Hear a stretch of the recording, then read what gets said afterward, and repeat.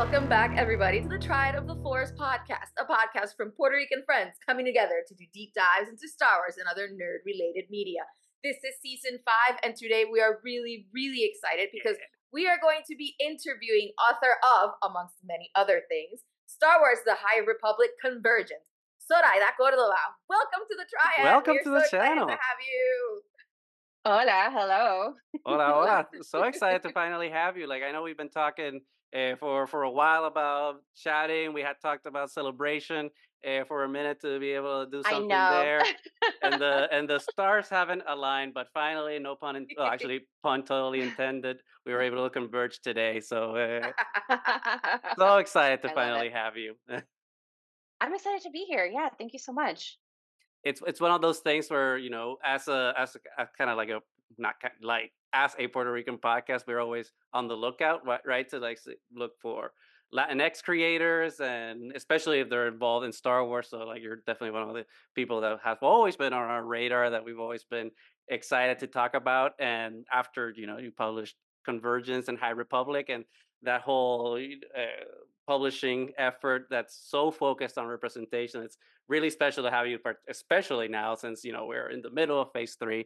So I know you can't talk about what's happening in phase 3, but we'll talk a little bit about phase 2. But I can share I can share what I can, you know, especially my work in progress.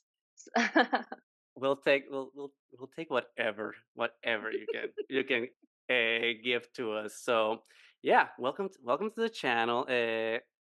Zoraida Córdova, you know, born in Guayaquil, Ecuador, and like you call New York City home. You started writing when you were 13 years old and haven't stopped. So I think that's a kind of a good point to start everything, because I feel lots of people like to, when they're talking to authors or other creators, they want to just go into what are the Easter eggs or what are the things that happen during the story or all those things. And I think we're a little more interested in you as a person and like your process and how that then plugs into the work that you create. So why don't we start there, like on your background and your upbringing, how you ended up in New York, how you ended up writing. So tell us a little bit about that, about your background there a little bit. Yeah, so I was born in Guayaquil, Ecuador, and we immigrated to the United States when I was around 6. Mm-hmm. And it was a really big change, but I feel like because I was so little, I didn't feel it right away.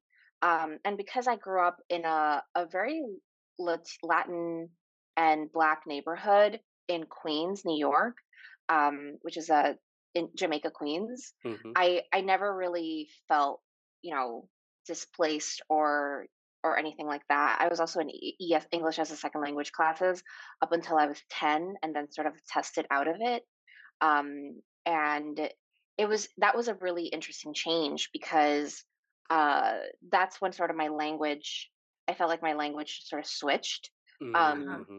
and so even though I am fluent in Spanish, um, it I still like I translate in my brain sometimes, but it's still the language that I reach for in certain situations. Like I don't know, when I write, sometimes I think about will it sound like in the Spanish translation, but Mm-hmm. that's a tangent.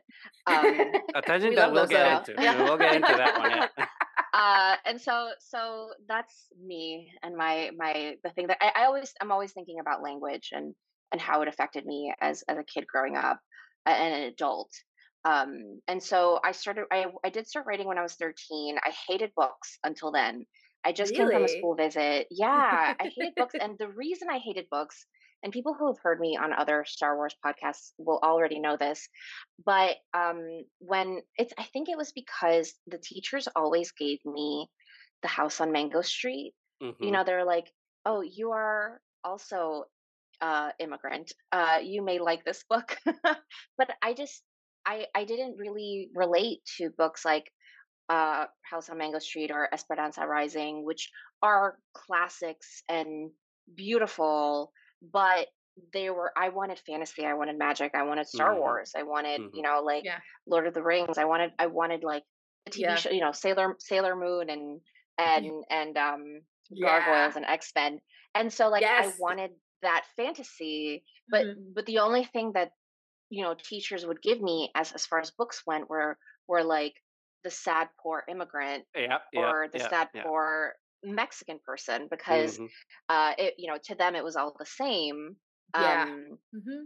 because and back to my schooling, all of my teachers were Puerto Rican and Dominican up until I was in place outside of English of ESL classes, and then my teachers were all white. Mhm. And so that was also like I feel like that was also a change in the way that Yeah. people gave Hmm. me books to read. And of course, so I sort of like pushed back against. I'm like, well, I'm not going to read anything at all. I'll watch movies and and fill the well with magical things. Yeah. Um, and so then I just kept writing. Then when I was 13, we got an assignment to write a short story in school as extra credit, and I went above and beyond, and I wrote 13 pages. I didn't have a computer, so it was like a Sunday, so it was and I only remember it because I was sleeping over at my then friend's house, Mhm. and I ended up writing 13 pages. But I still got the same extra credit grade as everyone else, and I felt like Ah. a deep injustice. Cheated. Cheated. Uh-huh.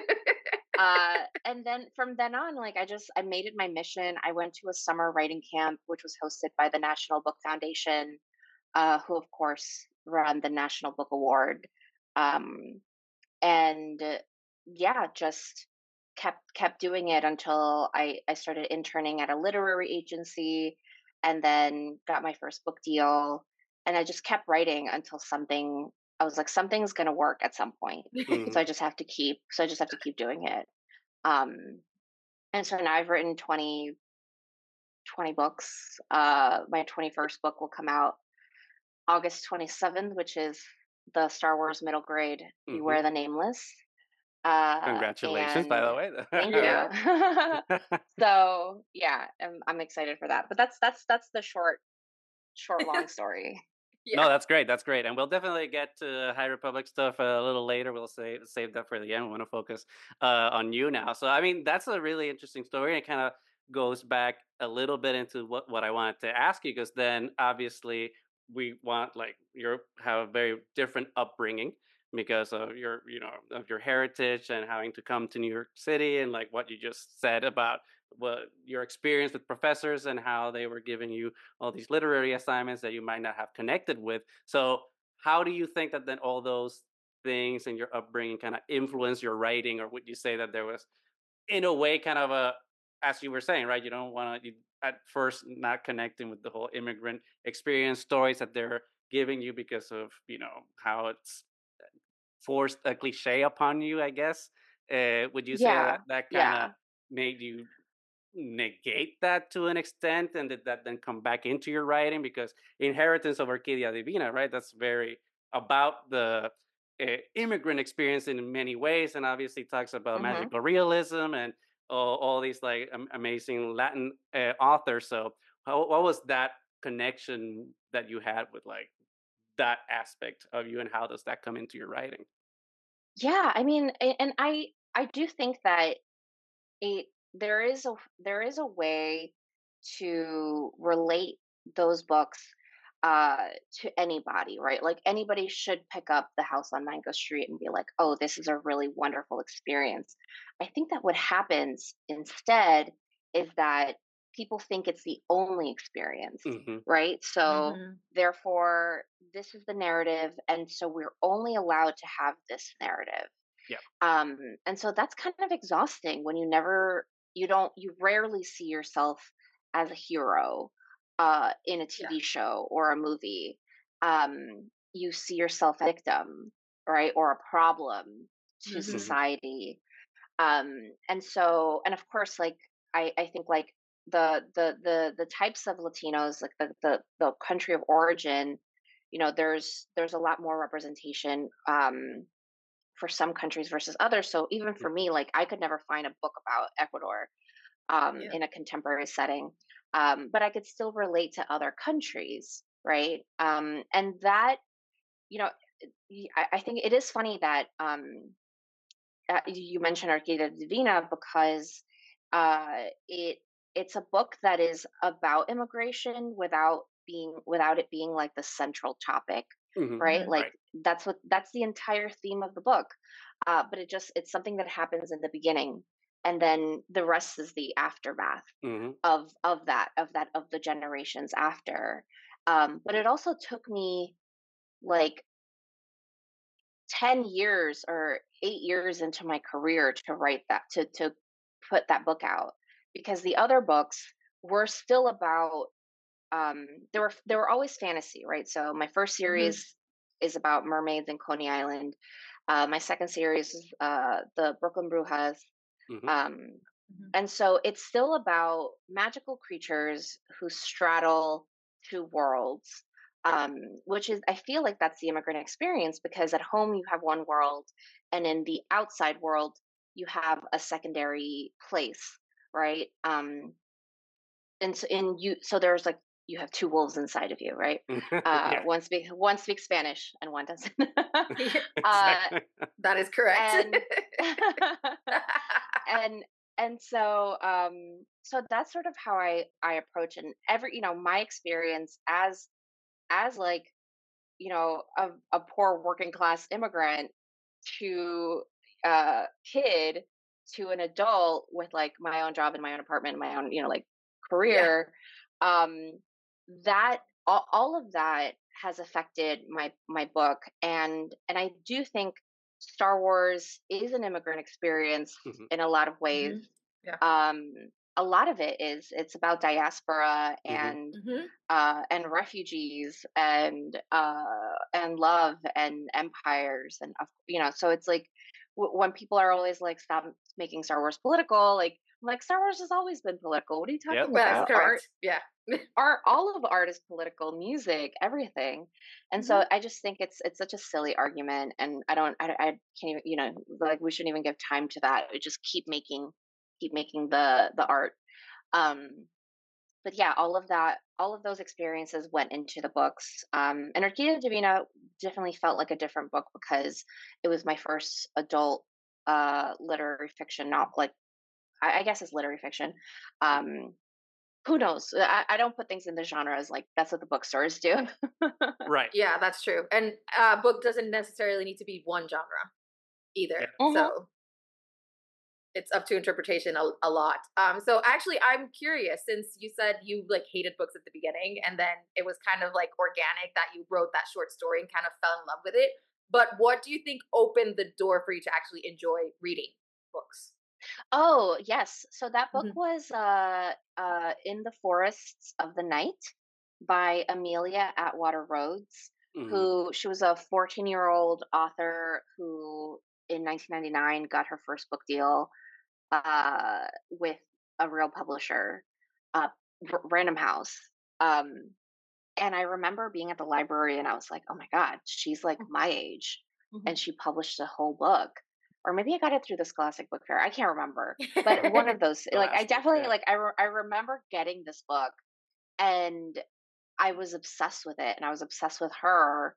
Um, and the idea, like, this girl is my age and she Yeah, did this. did it. Yeah. I can do it too. And I think that in itself is what representation is about. Hmm. Like, Amelia Water Rhodes and I have nothing in common. Like, I'm a Ecuadorian immigrant living in New York, and she was a white teen living in Massachusetts. And so we have like absolutely nothing in common except for Yeah. books. Yeah. And the just her existing uh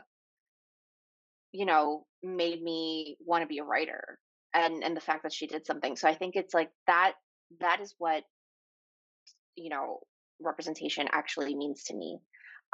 Where it's like, we don't have to have everything absolutely in common, but I still see a Yeah. part of me reflected in you. Hmm. Um, and so I loved her book. Also helped. I read every single one of her books. I know she's still writing, but I haven't looked up since, like, I aged out of teen. Hmm. Yeah. So I should like go back and see what's new.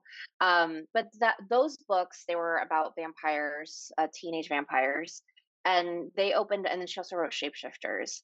Um, And her book Hawk Song, which is about avian shapeshifters and snake Ooh. shapeshifters uh, who have to have a marriage alliance in order to save their kingdoms. Mm. That inspired Convergence. Oh, okay. Interesting. Yeah. Because I was also, I mean, like also history, like history does this. But I definitely thought about that book when I was writing Convergence because I was like, oh, so the things that we love are always inspiring us and continue to inspire us. Um, but yeah, that so after that, I just kept reading fantasy, and I would go to the library, the New York Public Library, the Jamaica branch of the Queens Public Library, I should Hmm. say. Mhm. Um, and I would take out as many books as I could. Um, and yeah, that turned me into a reader. That 100-page vampire novel by a 14-year-old girl turned me into a reader. That's I really love that. cool. That's really cool because it definitely reminds me of now a lot of people how because it's I mean as times change like people's engagement with literature or media changes too and like for the what that reminds me of is like AO3 and like how people with like Mhm. fanfic kind of engage through reading in that way and then also get inspired into writing through fan fiction through the internet. So I think that's really cool to see how people just get inspired to just create through others, through others people's lenses. Uh, and I Mhm. kind of want to piggyback right on Nani's question there about the author that inspired you and kind of talk about like other authors too, because going back to Orquídea Divina, the magical realism is very, important into the book and like how it's written, and especially like through like the like the past, right, with Orquídea's story, like it's very reminiscent of, at least to me, it was of Isabel Allende or Gabriel Garcia Marquez with 100 Years of Solitude or The House of the Spirits. So, like, were those authors that you had been reading and authors that you pulled from when you were writing those books? And a little later, I want to talk about like how that can plug into Star Wars. But for now, let's just keep it with Orquídea Divina. I know everything leads back to Star Wars. We are a Star The Wars podcast, so I look.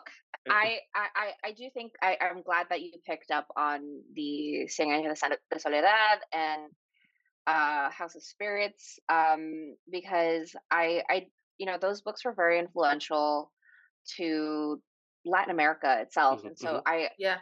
I I feel like I wanted to write. This is like my love letter to Garcia Marquez. mhm. It just has less rape and But yeah. incest. Mhm. Um, Yeah. Yes. Appreciated.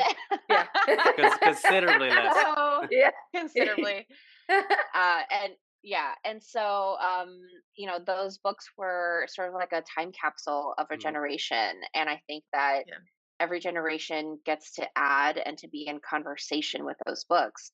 And so a lot of my biggest inspirations from, like, I was always a big Edgar Allan Poe girly. Like, mhm, mhm. I Oh, yeah. love Edgar Allan Poe Yeah. so much. Like, Edgar Allan Poe and William Blake were the two poets that I memorized the most as like a really emo teenage girl.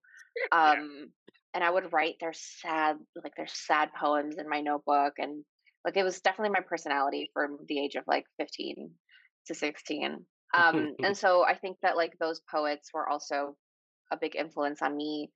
Um, the songwriters were also an influence on me, like Mhm. the all Latin music. Like I Mhm, listen to Latin music, rock music, and then Latin rock. And so I feel like Yeah. those are like my three. Of course I listen to pop and everything that's Yeah. popular. But it's like, they're never my go-tos, right? Like it's never like every time when I'm sad or I feel like in a weird mood, I put on like the salsa classics playlist, and then I feel Yeah. better. So like there's some music that is just it just speaks to you in a different way. mhm, Yeah. um and the Latin tradition, like Latinx tradition of songwriting, always tells a huge story within the song. And so that also, I feel like, thinking about how every word is impactful, was a big deal for me. So I feel like all writers are a combination of the things that they love, and so uh and every generation adds to this like giant canon Yeah. of books. So, but for me, it's still, those two biggest influences, and you can't not write a magical realism book without Without. talking Hmm. to Gabo and Hmm. Senora Allende. Yeah.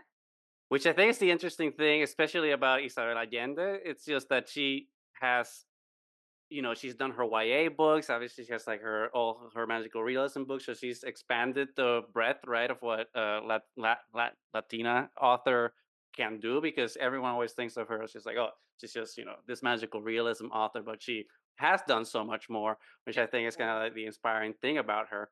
Uh, but I think one Well, of I the cool, think yeah, go. what you're going into and what you had mentioned also, Zoraida, is that it goes a lot into like how the education system works. I mean, obviously you had that transition of starting, in South America and then having to go to the States and how you were viewed like as an English as a second language, and then you like opted out, but the way that books are chosen, I think is strange because I did not like writing in Spanish for the longest time.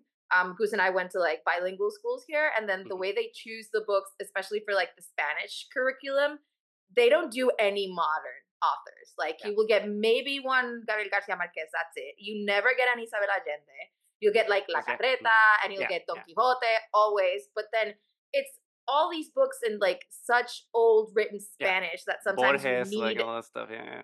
you need, as a Spanish as a first language, you would need a dictionary to read some of these Oh books. yeah, absolutely. And it was so hard to connect with Spanish authors for me for the longest time. And Hmm. like you, I remember I wrote my monografia in Spanish class about Edgar Allan Poe, and my That's teacher was wild. like, from all the Spanish authors, and this is the Spanish class, and you're doing your monografia on Edgar Allan Poe. I was like, yeah, because every other thing we Yeah, read in Spanish, I don't connect with it at all. That's yeah, true. Yeah. So I think the way that we're being taught, even as first language Spanish, it's they kind of ignore what modern Spanish writing Yeah. is, or Latin hmm authors that write in English, but there's the Latin influence behind it, and Mhm. they're kind of like ignored. I feel in the schools. I mean, I went to high school and stuff years ago, but still, I don't think Same. it's changed much. No, I don't think it's changed much.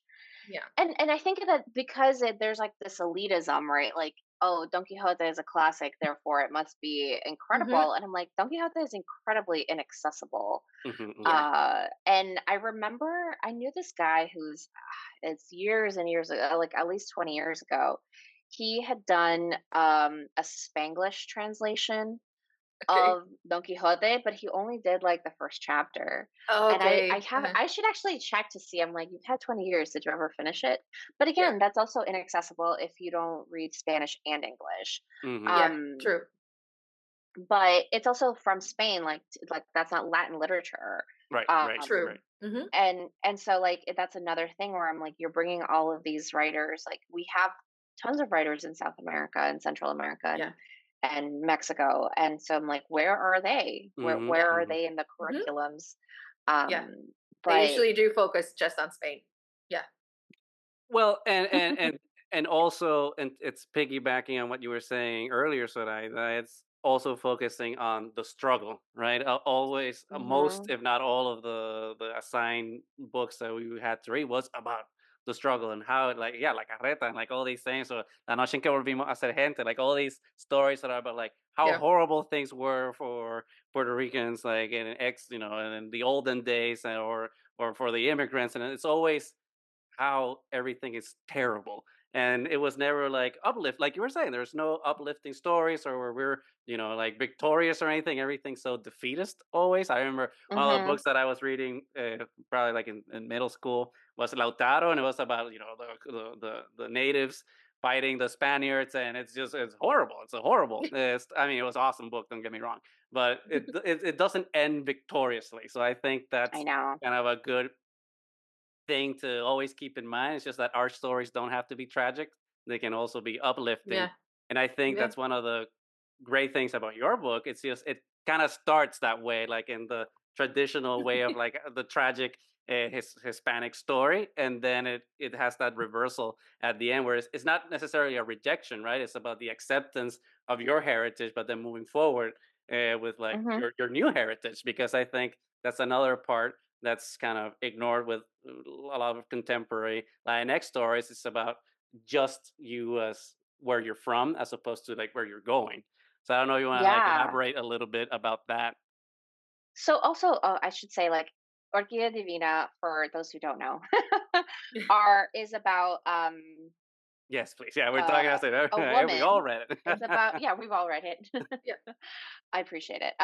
It's about a woman, a woman's story, and she makes a deal with in her past, and she ends up, she lives her life in this very secluded kind of property, like a valley. It's her valley. Mhm, And she has had 5 husbands and a ton of children, and now she's in her 60s and she's about to die. So she invites her descendants, her living family, to come to this living funeral.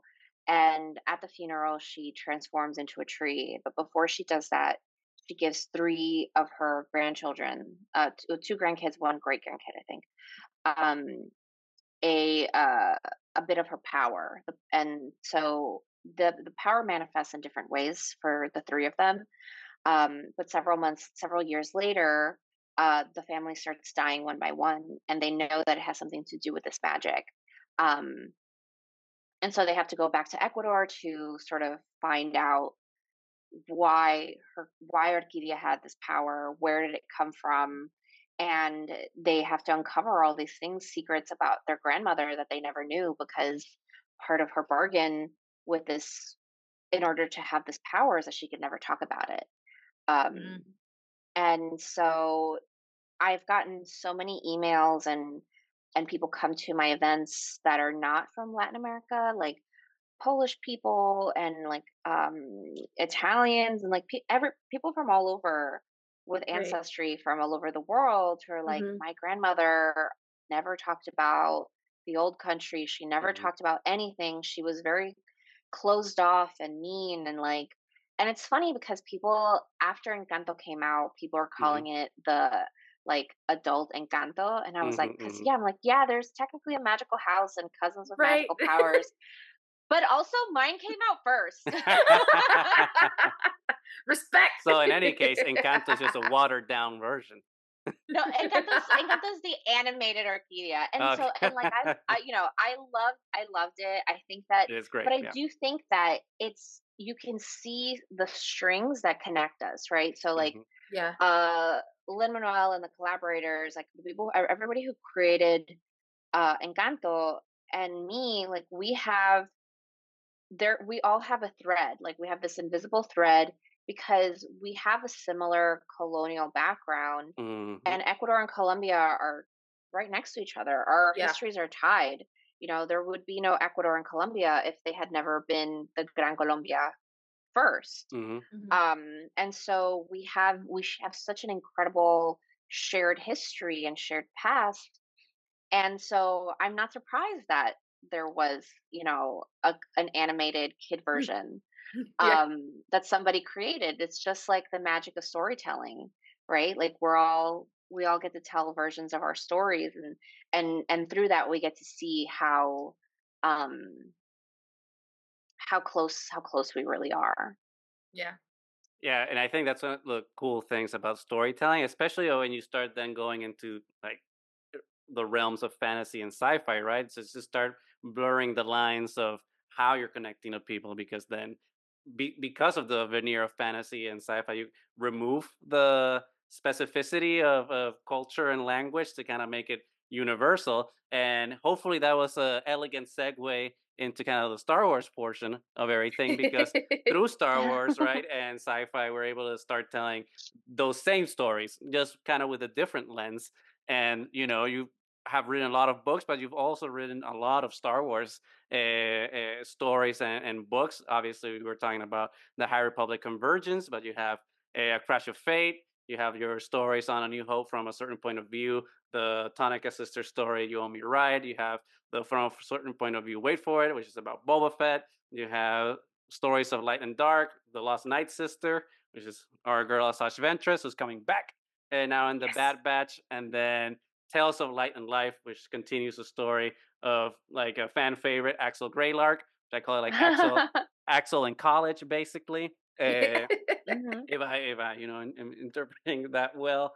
But before we get going into like the nitty gritty of how you're crafting these stories, I am also very interested in some background, information and how things, how the sausage is made, so to speak. So, like, how did you get into Star Wars, and like, what was that process of kind of breaking into Lucasfilm Publishing and starting to write your own stories within the galaxy, far, far away? I think I've told the story before, but just for those of you who haven't heard it, I actually don't know how exactly I got into Star Wars Lucasfilm. I know that an editor from Lucasfilm reached out, and so I've created my own mythology where I'm pretty sure it was a thing that I tweeted. Like I tweeted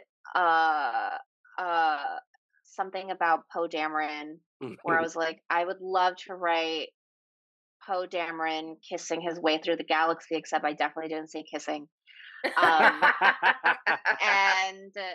but like, and I swear the next day we got this email from Del Rey being like, we're doing this anthology, it's super secret. Does Zoraida want to be? We know she's a Star Wars fan. Does she want to write for it? And these are the characters that are still available. And I remember I immediately rewatched A New Hope, and of the characters that were still available, I was like, the Tonica sisters are not on here, and they're on screen for like a few seconds. I know that I know that there's like action figures based on them. I know that there's short stories from, like, I think it was like the Tales from Jabba's Palace or something like that. I think that was Kevin Anderson. And so I went and I read that collection to see what they had done. And I know that in the Legends they had connected Han, Lando, and the sisters. Which just feels like a recipe for disaster with Lando and Han, but especially Lando, but that was really fun, and so I picked them and wrote my story of, I feel like one of my favorite tropes is like, let's steal this car. I think I had just binge watched Fast and Furious when I was writing that short story. And so I was it's like, modern mythology, Fast and the Furious. Yeah, they should try to steal the Millennium Falcon. And of course they fail because Han has to take off on it like right after. But that was like, that's my origin story for Star Wars. I've never verified with Elizabeth if she actually saw that tweet or if it was just pure coincidence that it happened at that time. But let's just say it's the Force working its mysterious ways. Of course. And then after that, when Galaxy's Edge was getting opened up, I knew they were doing a theme park, and I wrote romance. I write romance as well. And so the Disney side reached out and asked if I would be interested in writing a YA love story set on Batuu. And of course I said, where do you need me to sign? Is this like a Rumpelstiltskin deal? Like, do you need my firstborn? And they did not need my firstborn. Disney's just a regular company. Just ironclad contracts. That's the only difference. Yeah.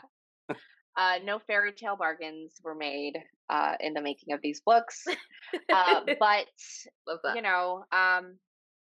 and then after that, Mike Siglain, who's our fearless leader, who is just so incredible to work with. he was like, "Have you checked your email?" And I was like, "No, What? I'm on deadline, Mike." Like, "Oh, you should talk to your agent and check your email. I sent you something." And it was an Oh, invitation to be part of the High Republic. oh, there we go. So, That's the good stuff. yeah, and so I was like, "Oh my god, I was so jealous about the High Republic." I was like, "This looks so cool. I Hmm. love Yeah. all of these people." I hadn't met Kevin or Charles yet, but I knew, of course, like Claudia, Daniel, and Hmm. Justina, and so I was always just like rooting for them because they're such incredible creators, and I loved all of their work. Um, and so, then Tessa and Alyssa and George, and me, like we all, and Lydia, we all joined up Hmm. um, after in the second wave, and now it's just like we have like our Slack group, and uh, it's just like really wonderful. Which is like what I was really gearing up to ask, because I'm infinitely curious, and it's kind of serendipitous, right, to talk about this now, because when was it, yesterday or the day before, was the 4-year anniversary of the announcement that the Luminous project was indeed the High Republic. So we're here celebrating the High Republic of phase one, and now we're in phase three. So it's great to be able to talk about it now, since there's a conclusion of sorts, but we know that the floodgates for High Republic are only opening because we have the Acolyte coming out and all these things. So it's a really fun Yeah, Young time to Jedi be Adventures. and Young Jedi Yeah. Adventures. So it's a really fun time to be a Star Wars fan, because you have now a completely new era in which to immerse yourself. That's that you don't need to have any backstory on. You can just start in fresh and not have to worry about all the baggage that the Skywalker saga has. Uh, but what was that process, right? Of like being, of coming into the group of the Luminous authors, because there's already the roadmap, right, of where Hmm. where Charles and Kevin and Claudia and all those guys were planning out the High Republic to go. So what's it like to be like an author coming into the second phase and plugging into like a story that's kind of already laid out? How does your creativity and your storytelling plug into that? I think that jumping into phase two, Yeah. um, was a very seamless process for me because I had already read the original content to see sort of like this is where we're heading, right? Hmm. Um, and I started with the adult books, and then of course there's like the comics and the YAs and the middle grades. Hmm. And so it was basically like looking at a giant world Bible. Mm-hmm. Um, and seeing sort of like where the Jedi are going. But first, we have to tell this story over here of these two planets.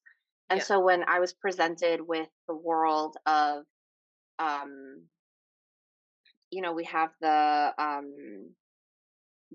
hyperspace lanes being built, Mm-hmm. and these really wonderful prospecting teams, um, and the Jedi and the Republic are sort of working together, and then we ended up having two chancellors, Mm-hmm. right? And so Gela was already a Jedi that was up for grabs. Um, and when I started creating, they were like, "All right, Arano and Iram, like we've seen Aram because of the fair, Mm-hmm. and like the terrible things that are about to happen over there. But they're still at war, and so we're going back 150 years in the past, or however long, uh, you know, a significant amount of time. Like we're going back in time, and now we're 300 years from the Skywalker's, the Skywalker saga, um, and trying to think of the the outer rim looks like, Mm-hmm. right? Hmm. And you have these two planets that are fighting, and they've been fighting for so long, nobody knows why, right? That's like it's very Romeo and Juliet. And that was my first Mhm. Yeah. thought. I was like, that when I saw that note, I was like, it's Romeo and Juliet. They're going to get married. And so when I proposed, I was like, okay, so what if we have this alliance? You know, historically, alliances are built this way through monarchs, right? Like Yeah. Mhm. you marry somebody so they won't attack your kingdom. Yeah. Uh, and and then I thought of that book, um, Hawk Song by Amelia Right. Atwater Rhodes, Mhm. and I was like, and I was like, okay, this is a very standard archetype and trope in a lot of high fantasy and history. So to me, it made perfect sense, and so I pitched the actual plot, um, and then the work was interconnecting it to the greater story of Right. Phase Two, which with the Evereni and the mother. Um, Mhm. and so, you know, I got to build a lot of the Iram and Aranos cultures, and because Arano is like a desert planet, um, I thought of like but it's a desert. It's like more rocky desert than sandy Mhm. dune Mhm. Mhm. desert. Yeah. I know sometimes people ask me if It's it's like if more I envision, Jeddah, less Jakku. yeah, it's like, or Tatooine. It's like Mhm. it's more um southwest America, Yeah. you know, with the rocks, Yeah. than Sahara Desert. Um, and so thinking about that, like, I the way that I build worlds is I'm like, all right, so we start with the landscape, right? How does this landscape then affect the people, right? There still is sand and dust, right? So they would have like things, you know, technology that covers it. Uh, and in over here in the water world, we have like they'll have tsunami. Like the one thing that I knew about Iram is that it had a lot of hurricanes and typhoons. And at the Mhm. time I was living in Puerto Rico during the pandemic, because my family has my uncles have an apartment in San Juan, Mhm. and so I had gone down there to check on the property, on this apartment, and then I was like, can I just stay here for uh and you know, I just stayed, and I stayed for like a year and a half, That's awesome. Yeah. and I that's love so that you I wrote it wrote, here in Yeah, Puerto Rico. it's I love it's one it. yeah, of so I those love it. small world type of things. It's like, oh crap, what? yeah, and so I was like, so every time I would take like my every morning I would go on a beach walk because you know Mhm. I was right by the beach, and um uh on by like Calle Loiza, Mhm. Mhm. Uh-huh. and so I go to the beach in Ocean Park and just walk around, um and I was like, oh, these beautiful blue turquoise waters. Iram now has beautiful blue turquoise waters. Yes. So a lot, Canon, Aramis, Puerto yeah, it's Rico. Iram is Puerto Rico basically. See? Yes. I mean, Fantu is definitely inspired by Ismael Cruz Cordova. I just gave him some green freckles. Mhm. Um, and he's, you know, he's obviously in Lord of the Rings, but he was also in Star Wars in that one episode in The Mandalorian. Mhm. But what was he? He was a purple Twi'lek. Yes. Um, yeah, and I was like, why would you hide his beautiful face under all of purple makeup? But Yep. that's fine. Um, We digress. that just means we It's a good should be digression. able to get him, cast him If in something where yes, he if doesn't his real face. if Andy Serkis can be Snoke and then Uh and then huh. play a completely different character in Yeah. Andor, Yeah. we can do it. It's like, come on, Star Wars. The We should amount of put him in the High people who have Republic. Yeah. we should put him in the High Republic. I think he would be great. I mean, he's yeah. Fantu's still very young, but like I think that like he could definitely like I would love to see him as a Jedi or something like that. But anyway, that's sort of how I structured these worlds. I was like, okay, they because of these hurricanes and they're sort of this like they don't have a lot of drinking water. They would have to get drinking water when the the filtration system, the Jedi brought it in, right? In like Hmm. in those first books.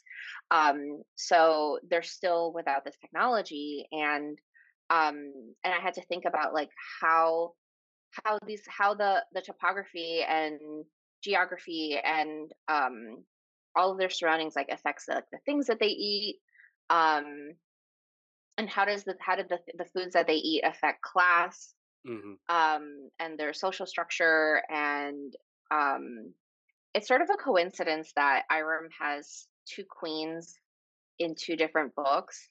And I Hmm. was like, it's been a few hundred years. It's not like you have to have two queens, but that's how I concepted it. And before I had read Right. the other book, and I was like, well, it's been 100 years. It's time for another gay president, basically. Um, Yeah, absolutely. and so, yeah, and it it's a thing. Nobody would ask us like, why do you have three kings back to back, right?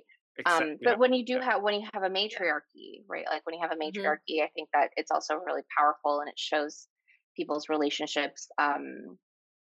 I just really love creating fantasy worlds and thinking about everything that goes into effect.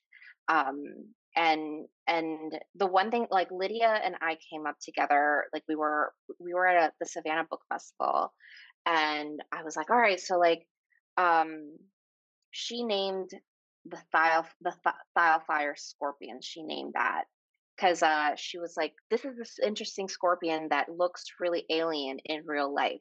And so we looked at its scientific name, and then we Star Warsified it, Hmm. Right. um, which is what people have done for other species like the Hmm. Yeah. Carcharodon. Hmm. Um, Definitely. And so, like, doing even like the most minuscule things, and I'm like, these scorpions are symbolic of how they basically, like, it's like the theory of evolution, right? Like, you have one species that splits, and so Right. that's what these scorpions symbolize, right? Like in Irem, they're in Arano, they're just there, they're food, and in Irem, they're poisonous and Hmm. deadly. Hmm. Um, I love and that. so yeah, I so like those just like minutia. Those are small details, but and then there's just like the regular world of Star Wars, Hmm. like with our Jedi. And I loved writing Gela and Axel together, and I loved writing Fantu and Ziri because my favorite trope is um a tough girl and a cinnamon roll boy. I love that too. It's so good. It's I mean, but yeah, it really speaks too much so much to the fact that you love kind of high fantasy because world Hmm. building is so important in high fantasy and how like the world influences the characters and how the Hmm. characters influence back. And I thought that was really cool to bring into like your vision of what Star Wars should be. And we Mhm. always love a love story because aside from Star Wars always being political, it's always also been a love story. So I think Yeah. it's just really fun to see it from different perspectives, and especially when you're not tied to the Skywalker saga to have a little bit more Hmm. creative Hmm. Hmm. freedom in what you decide to do. So I think that's what's really great about the High Republic and why so many of us are so in love with it. So thank you. Yeah. Oh, I mean, you're most welcome. I feel very privileged to be able to write in this world that, the original architects set up for us. I think it's such a wonderful um type of storytelling because there's something for everybody, right? There's something Mhm. for the youngest kid.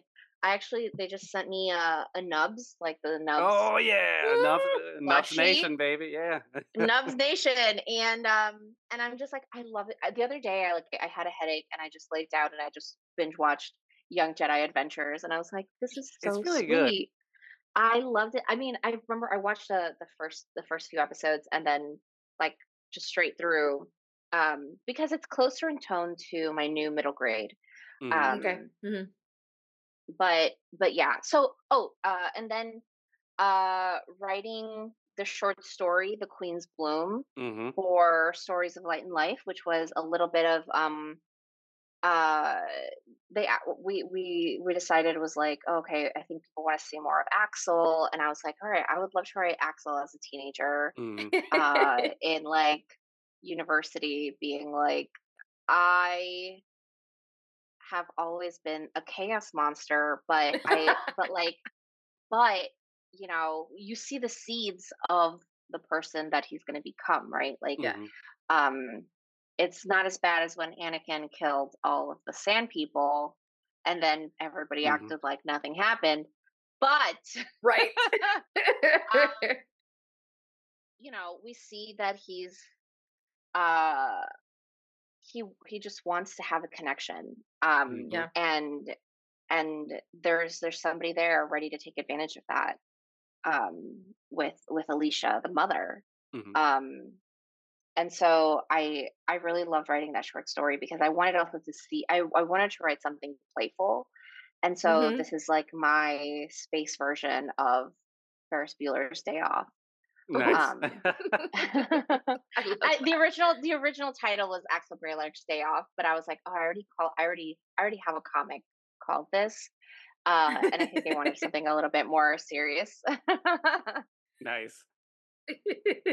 I did want to ask though. We were talking about Axel a little bit, but I just have like a particular question about Gela specifically. I love that character, but one question that's always been burning in my mind is like when the cover was revealed for Convergence, I could not stop thinking that that's Adria Arjona as Yo, Gela, and yo, I'm just it like, is just a super coincidence. because It is just a it's super on coincidence. the nose. I'm just like, wait, is this a It, casting thing? Because I I'd be down for it. don't know.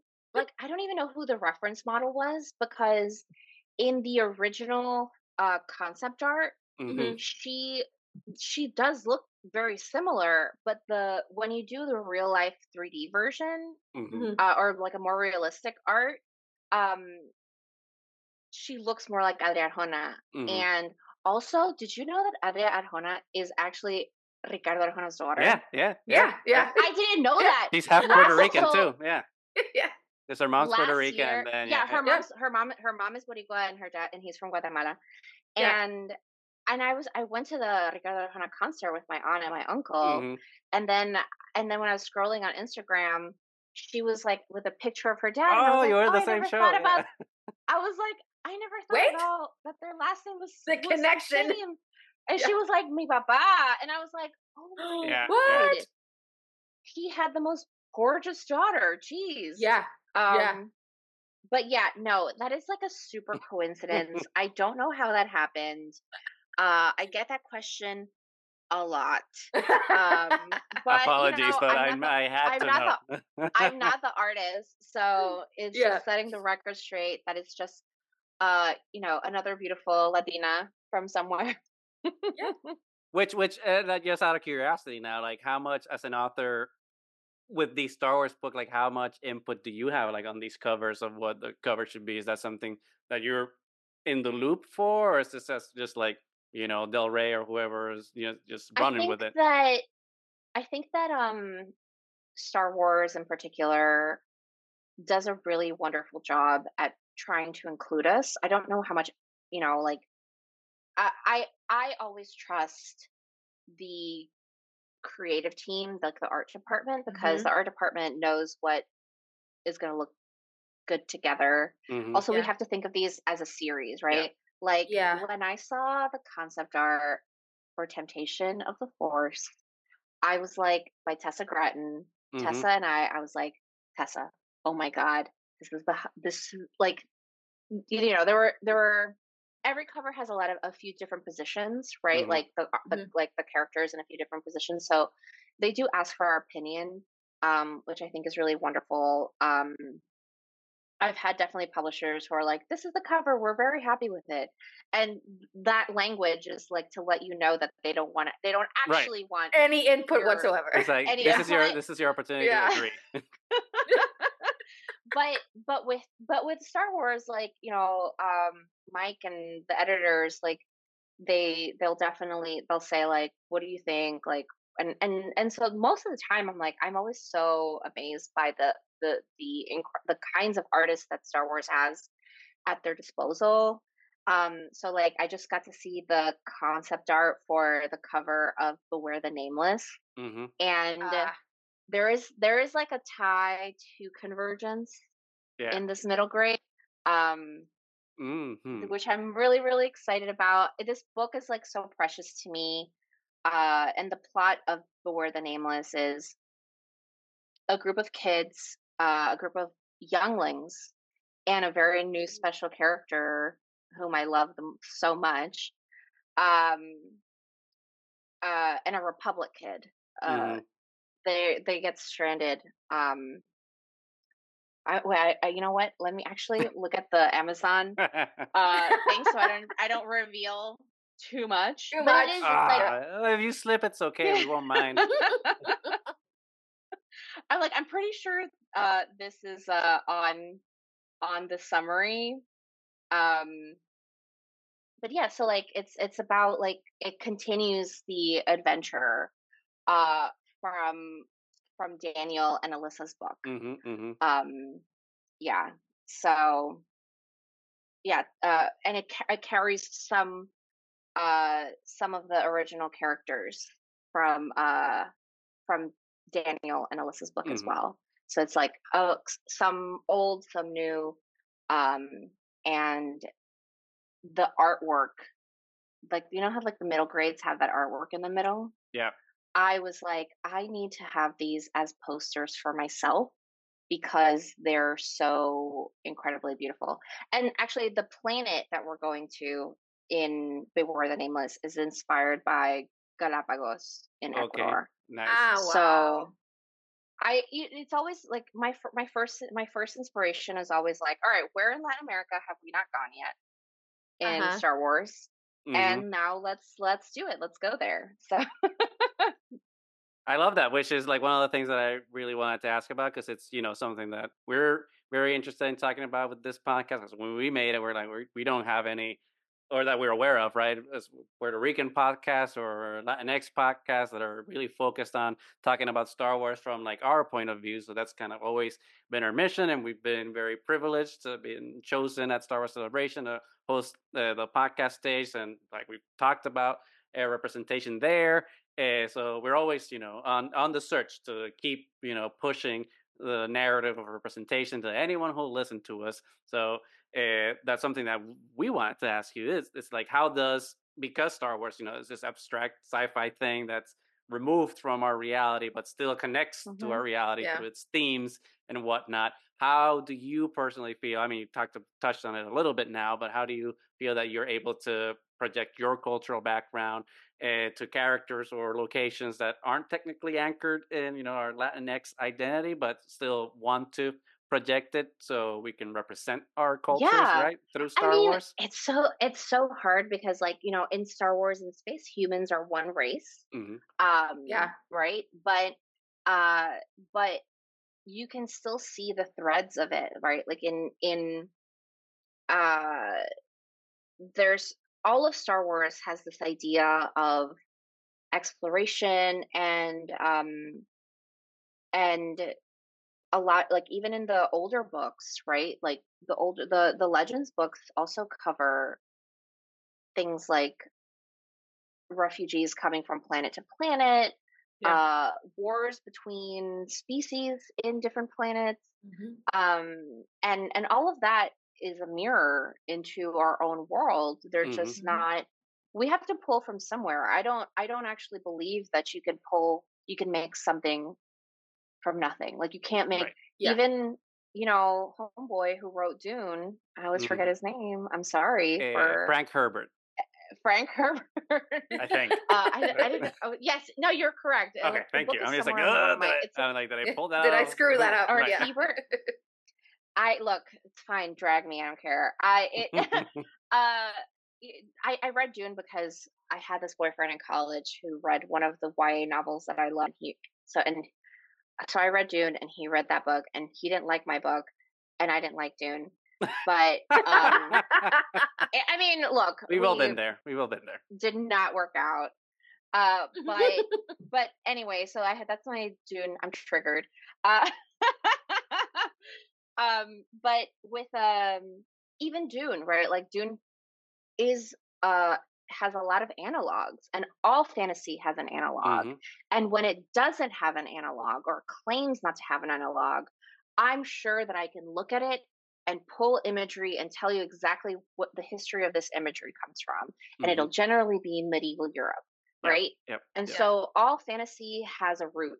And we're just lying to ourselves when we say that, like, oh, the real world has no impact. And I'm like, yes, we can use fantasy as a layer between Yeah. us and the real world, right? It allows us to look at the problems that we have in the real world, the conflicts that we have, the great things that we have, right? It allows us to do this at a distance, because we're creating a separate world inspired by something else. um and that's why I don't really like, I when I read a book and the world building sort of all over the place, like, it really takes me out of the story, because, like, Yeah. I feel like I need to write something. I will always strive to write with intentionality. Mm-hmm. And so if I choose a certain name, um I have looked at the root of that name and why it means a certain thing. Mm-hmm. And I could also just take a lamp and name someone Palm, because I scrambled the words. You know what I Mm-hmm. mean? And so, Yeah. um, but that comes from somewhere, and so I think that the more people who write in Star Wars, the more we get to see different points of views, like, no pun Yeah. intended. And I think that's a great thing. We have a giant galaxy, Yeah. and there's room for so many stories. I don't remember what the beginning of the question was, but sometimes I go off in these, like, Oh no, please. long thoughts. So I feel like my mind takes a walk. Um, but yeah, that's where we can start on this part of the conversation. Yeah, because you were saying that about specifically about fantasy, and just reminded me, like, I read a couple of years ago, fairly recently, a book called Black Sun by Rebecca Roanhorse, which is, Oh yeah, you I know, love her. She's the best. which is basically the thing you were saying. It's a fantasy book, but it's kind of rejecting the trope of being about medieval Europe as the Mhm. basis of creating a fantasy world, and it just uses Mesoamerica as the basis for Mhm. fantasy, which was a breath of fresh air, right? Because it's not something that we're Yeah. accustomed to, but it just shows the diversity that fantasy has to just be whatever you want it to be, and have it connect to different people in different ways through that type of historical background, which, like we were saying at the beginning, right, when we started talking, it's like things that, like, the three of us weren't really exposed to when we were young, starting to read stories about, like, our cultures. It's like, and I think that now authors are kind of taking it upon themselves to start making those stories that we didn't have access to, or weren't available, or didn't even exist when we were growing up. So it's definitely, like, I think, a kind of a beautiful thing that is happening now, because there's no time like the present. um so to that point, right, we're talking about injecting representation into Star Wars, and I have, like, like, two questions about that for you. It's like, one, to tie back when we were talking about Orquídea Divina and talking about magical realism. I think that's a writing genre of writing, right? That it's very, I don't want to say limited, but very anchored in a certain genre and timeline and historicity. Do you think that there is a flexibility for magical realism to be incorporated into Star Wars, and how do you imagine that happening? You know, uh that so yes and no. I think that there is there's room for different genres in Star Yeah. Wars, right? Like, only a romance novel, only a thriller, Mm-hmm. only a murder mystery. I would love to see a murder mystery in Star Wars. I think that would be Like, we great, need actually. we need Yeah. a Hercule Poirot of Mm-hmm. Star Wars.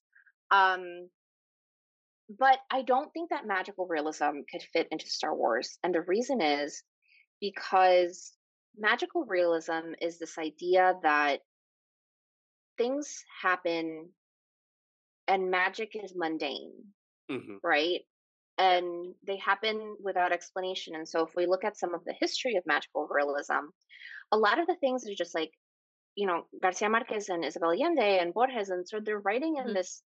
in this tradition where they can't explain why something happened, right? Like, Hmm. did your grandmother, did your uncle, I use grandmothers a lot. Did your uncle Yeah. vanish from, did your uncle vanish from town because he was carried off by an angel? Or did he actually vanish because the militia in the town over from like the neighboring dictator is coming and attacking your village, Hmm. right? Like, and so not being able to have those answers is part of also what makes magical realism what it is, right? Like we can't explain the things that we believe Yeah. and the superstitions that we have and whether or not they come true. A girl with green hair, right? Like this girl with green hair is just born into a family.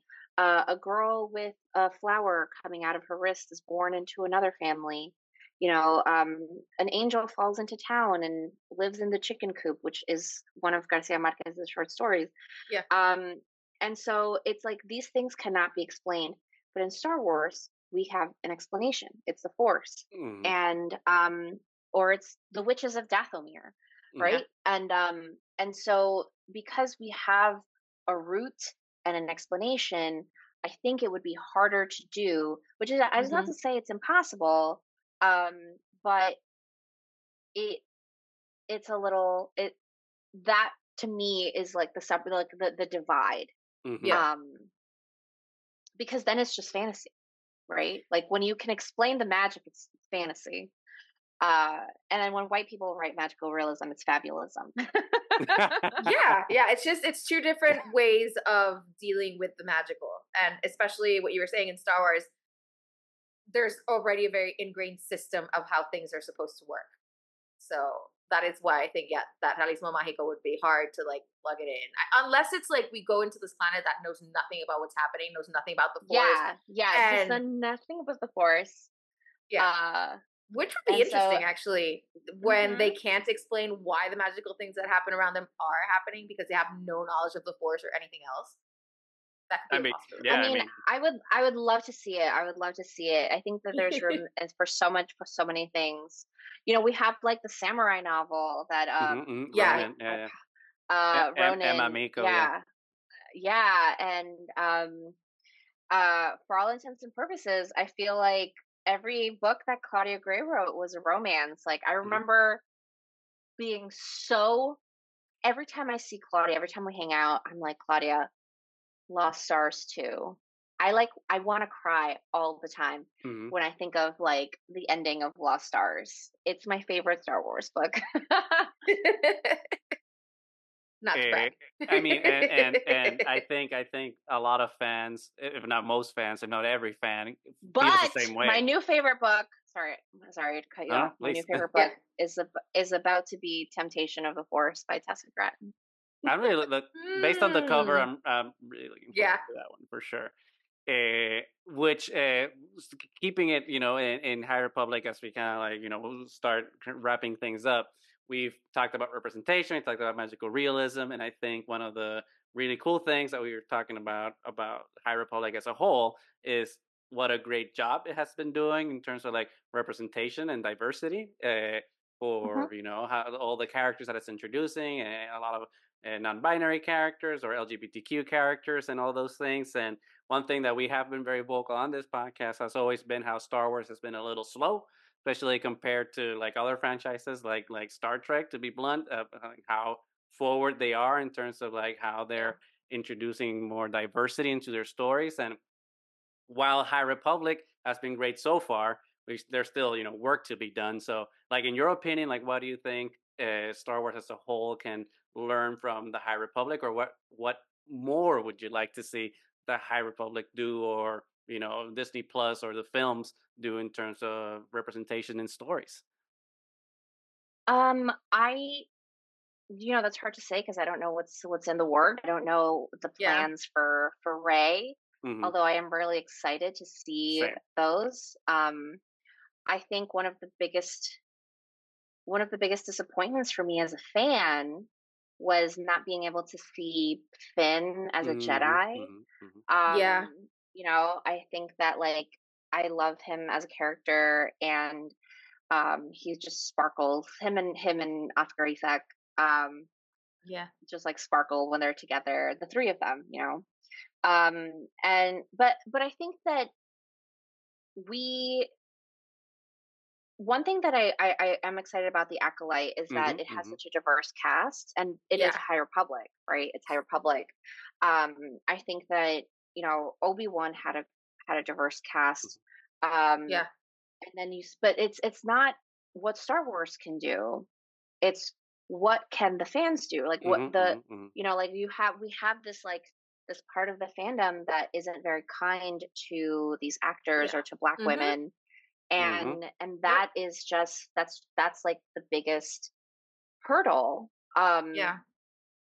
But I, you know, because you can't make fiction for everybody, right? Like you can think that it is, and I do believe Star Wars is for everybody, and we go at it with this intent, but because it means so much to so many people, everybody wants to possess it as like, this belongs to us. Why are you changing it? Why are you ruining my childhood? And I'm like, Right. Yeah. I'm like, I don't. Your childhood is still there. The original movies haven't gone anywhere. Exactly. And exactly. I for one do not want them rebooted. No. But it's like, you know, they're not going anywhere. It's just, this is not the story you saw in your head, because it is outside of the things that you experience on an everyday basis. But for some of us, we live, you know, like our lives are, for all, like, just to use that word, like diverse. Like we have so many kinds of people. Like I'm like the token straight person in my friend group, which is weird to say. Yeah, I mean, it's like, oh, that's interesting. You know, like and or and so it's kind of, if the Star Wars cannot be our world. It can take inspiration from our world, but like for all intents and purposes, Star Wars almost has to be better than what we do. Like fiction is an idealized version of our world, a mirror or an upside down mirror sometimes. And so I want to see more. The one thing that I would love to see more is, like, I would love to see Afro Latino and Indigenous Latino representation actors in live action, because I feel like we have Rosario Dawson and we have Ismael, but they're both in costume and playing like aliens. And so I think that, you know, we can do a better job at that. But I'm not a casting manager, right? And I don't want to tell anybody. I don't want to offend anybody on how to do their job, but I do think that there's room for those stories. But that's a Hollywood problem. That's not a Star Wars problem. That is correct. And for all, it's like, it's also what we have done. Like we have given an image to the world of what Latino is supposed to look like, and Latinx, and so it, you know, we've sort of created our own, but that's a different conversation. Yeah, it's a. I mean, yeah, there's definitely like a that's part a whole two. entire episode. That's a part two for this. Yeah. But before we wrap up, you know, what other? We know you have you're working on or done. I don't know what state of the process you're on. For Beware the Nameless, but is there anything you can tell us about Beware the Nameless, or any other Phase 3 fun stuff that you have going along, or other projects that you're working on that you want to tell us and people listening? So Beware the Nameless, like we're still wrapping it up. I think that it's a really fun middle grade adventure. I, you know, my favorite one of my, I keep saying my favorite thing is this, but then I say another thing is my favorite. Yeah, that's because I love so many things, right? And so you can have many favorite things. That's true. A group of unlikely friends, you know, working together to save themselves and save the day. And so of course there's Nameless in there, so we get to see some of these like creatures, and the different kinds of creatures. After you read book 1, Daniel and Melissa's book, but it also stands on its own as a book. And it was like a joy for me writing and creating some of these characters, and some there is a tie to Convergence in one of the characters. And I hope that people like it. I think it's like, for like middle grade to me is, I know adults read it and kids read it, but kids are always my first audience, when it comes to stuff like that. And then I'm working on my next adult book, which is called, God damn it, what's it called? It's tentatively titled The Fall of Rebel Angels. And it's a contemporary fantasy, like urban fantasy, about one of the angels from Lucifer's rebellion, whose punishment is to fall for eternity, like fall from, the celestial plane. Right. And every time he lands on Earth, every 100 years, he has 7 days to find his wings. And this time things are a little bit different because he's been pulled out of that cycle 3 years early. And he's landed in this woman's garden, and she is accused of disappearing her ex-lover. Disappearing. Yeah. Whatever that means. Is he dead? We don't know. We don't know if he's dead. He's just missing. Yeah. And so she's been in an accident too, and they basically join forces to find redemption for each other. And it's a very ambitious book for me because there's a lot of history in the angel. Like every it takes place over the course of 7 days, with some interstitials into the past, like Arcadia Divina. And so it's a feat for me, and it's also incredibly long for me as well. How long so far? Right now it's 100, and it's 100,000 words right now. It's a lot. Which I don't know. It's longer than Convergence, and Convergence was, I think, my longest book to date. So we'll see. Like I'm really excited. It comes out in 2025. Okay. I think summer 2025. And so there's still a little bit of a wait, but I really love this book. I think it's like it's a weirdo romance with angels and occult stuff. I'm all in. I can't wait for that to be released. We'll put our pre-orders from now after today.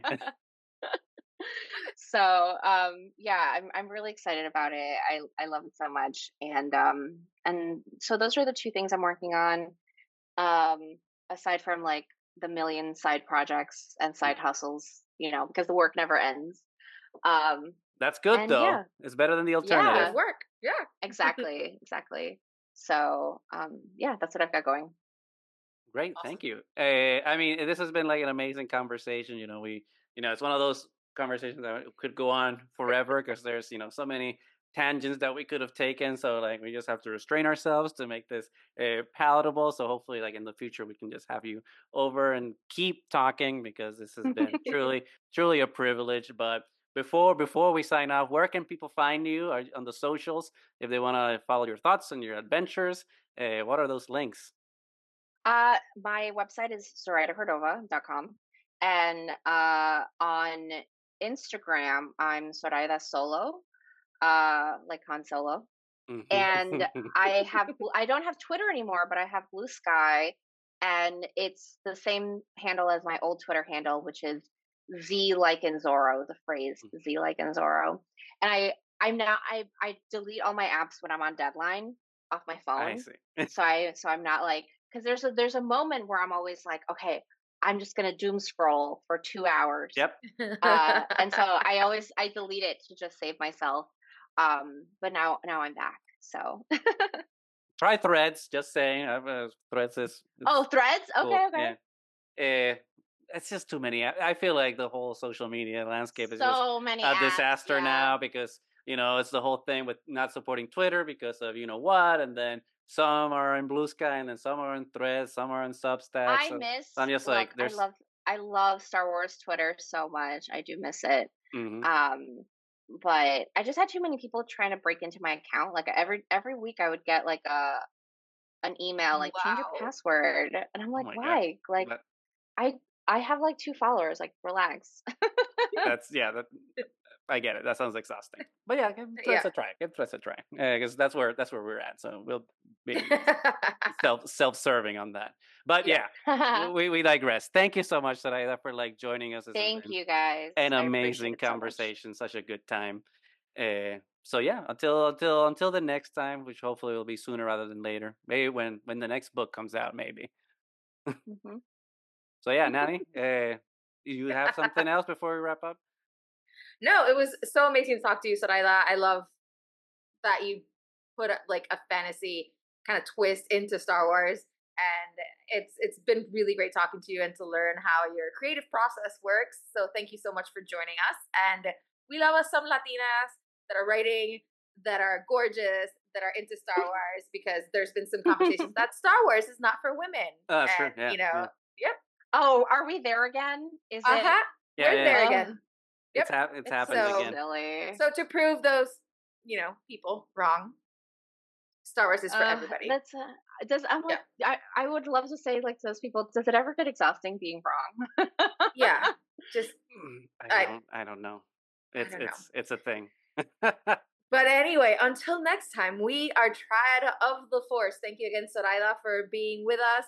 Like, comment, subscribe, leave a comment. Check out Soraya's stuff because it's really, really amazing. And we look so much forward to all your other projects that are coming into the force. So we love you. Until next time, may the force be with you.